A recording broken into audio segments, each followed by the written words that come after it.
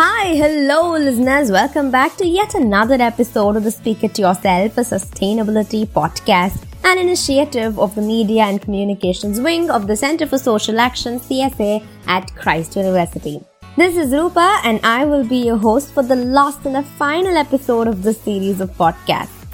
The previous 4 episodes of this series was all about conversations with sustainable living enthusiasts on various topics from go local to sustainable healthcare and also about environmental policies. But as we reach the end of this series of podcasts, we have yet another enthusiast, Gaurav, a first-year BCom honors student of Christ University. So without much ado, let's welcome our guest for today, Gaurav. Hello Gaurav, how are you? Hello ma'am, and thank you for this opportunity. And I'm really glad that I'm here at this event of CSA, and thank you for your time. We're extremely glad to have such enthusiasts like you on this podcast, and just a little thing that it might inspire others too. Yeah, so before we get right into the topic for today's podcast, would you like to give us a little introduction about yourself? Yeah, sure ma'am. I'm Gaurav and I'm basically from Tamil Nadu, and like as you said, I'm doing my first year BCom at Christ University, Bangalore. And about myself, like I'm a passionate mediocre mobile photographer. So nice. Like my hobbies are gardening. Like I have a terrace garden. Oh, that's super nice. What do you grow in your terrace garden? Is it those vegetables or what exactly do you grow? Different kinds of vegetables. Along with that, like flowers and different kinds of crops. Oh, that's so great. You can have plant to plate directly then. Yeah, it's a really good time pass. True. It's actually those plants are also very therapeutic in nature too.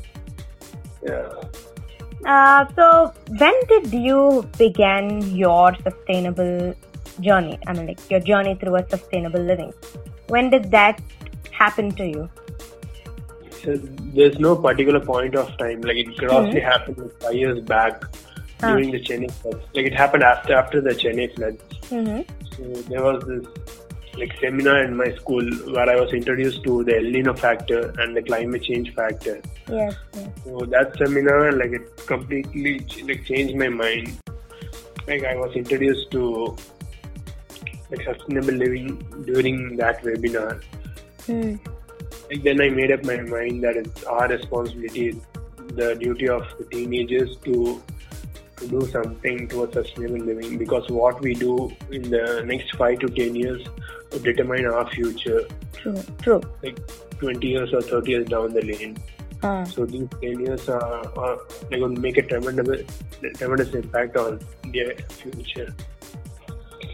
So that was like your turning point in your life, when you decided that it's now or never, is it? Yeah, so with the Chennai floods, that was a turning point in my life. So after that, how did you begin? What were your few initial baby steps that you took? So I started taking baby steps in the right direction. I started walking up the stairs rather than taking a lift. Walking up the stairs would give my heart a lift, and very healthy too. Yeah. And I try focusing, restricting my diet to a plant-based diet, mostly. A vegan diet? Yeah, I'm trying to. I still didn't achieve it, but I'm trying to achieve a vegan diet. I think I should say that itself is a big step, trying and going towards a vegan diet. Yeah. It's difficult to completely avoid it. Yes. I'm making baby steps towards it. And then these days I started using my phone notes rather than taking notes on my paper. And recently I have given all my exams on I have given it virtually. I did type all the answers rather than writing it on paper. And I also insisted my friends to do the same. So these little steps make a tremendous impact. And then I started downsizing on the things which I don't necessarily need and which affect the environment. Such as? I The plastics,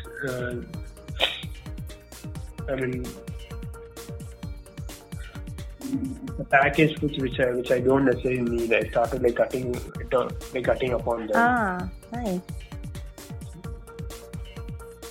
And you were talking about plastics. Did you cut down the usage of plastics too?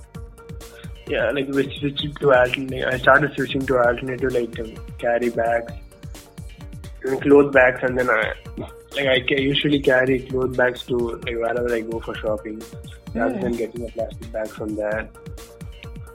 That's very nice. I think when one of us, at least few people start doing, more people looking at us will also continue. And I guess, like you say, every drop of water makes a ocean. So I think everybody's contribution does matter to a huge extent. Yeah.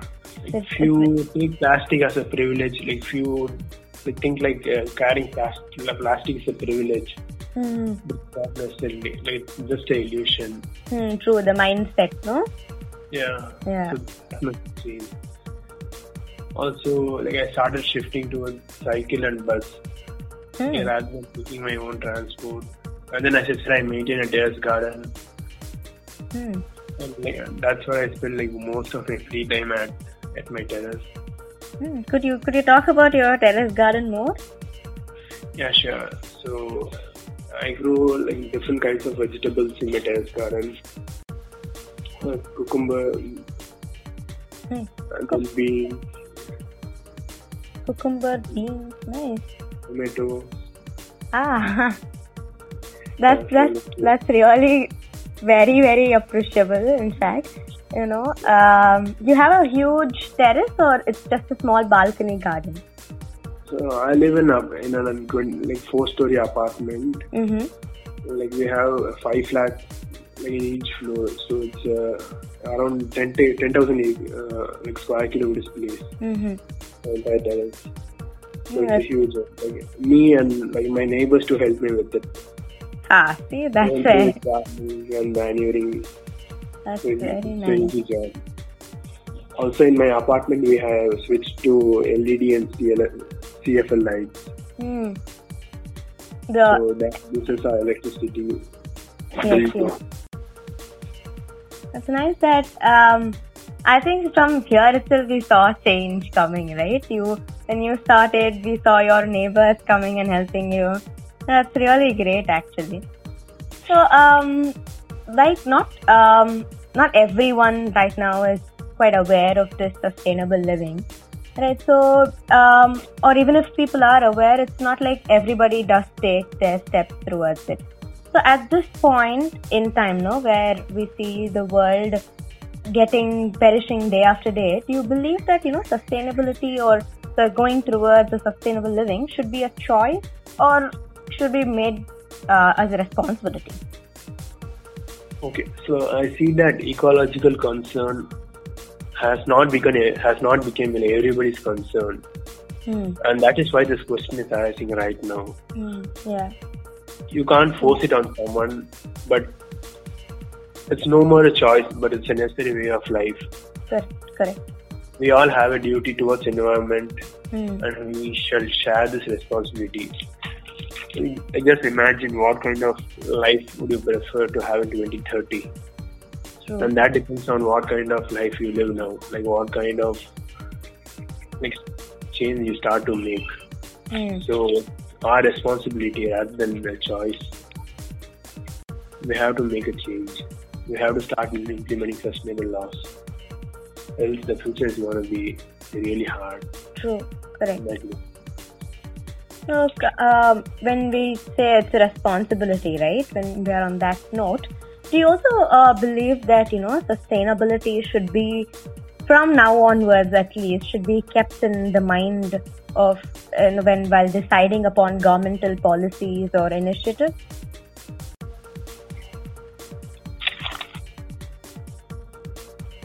So government has to include, not only government, even corporate sector has to include sustainable measures in the decision-making policies. Because the kind of life we live now, they would have a detrimental impact on our future. True. So, and sustainable development will further enhance the scale and speed of growth in years to come. So right now, if we just focus on economy, the future is going to be really hard. So we have to strike a balance between environment, economy, and our society. All these three goals are equally important. So government is making laws, but it must start implementing them in the right way. It must make it more stringent. Only then our future would be a good place to live. The earth would be a good place to live in the future. So you believe that economic policies and sustainability should go hand in hand? Yeah, they have to go. There's no other choice. Yes. It's mandatory. Correct. I agree with you completely on this. So as when we talk about future policies, all that, where do you see the growth of sustainable living in the near future? Do you think it will become more prominent, or do you believe that it will still be kept hidden, or that there should be a change in the mindset of people, or where exactly do you see this in the future? So majorly it's in hands of the government and private sector, who and their decision making. And also, people are not really aware of it. I see people floating off sustainable norms. If I just walk on the street, True. And that's horrible to see. So we youth and who must strive to make a change, and our role in this would have a tremendous impact on the future. Correct. We still have to work on it. We still have to implement laws in the right way. That's the only possible way we can make our earth and have a better place to live in the future. True. As teenagers, do you think that there's a huge responsibility on us too? In the sense, how is it a huge responsibility for us? Yeah, so we are the major chunk of our population. Yeah. And what kind of activities we do would determine what happens outside. The kind of substance, the kind of food we take, would have an impact on the restaurant. Yes. They would sell only those kinds of foods.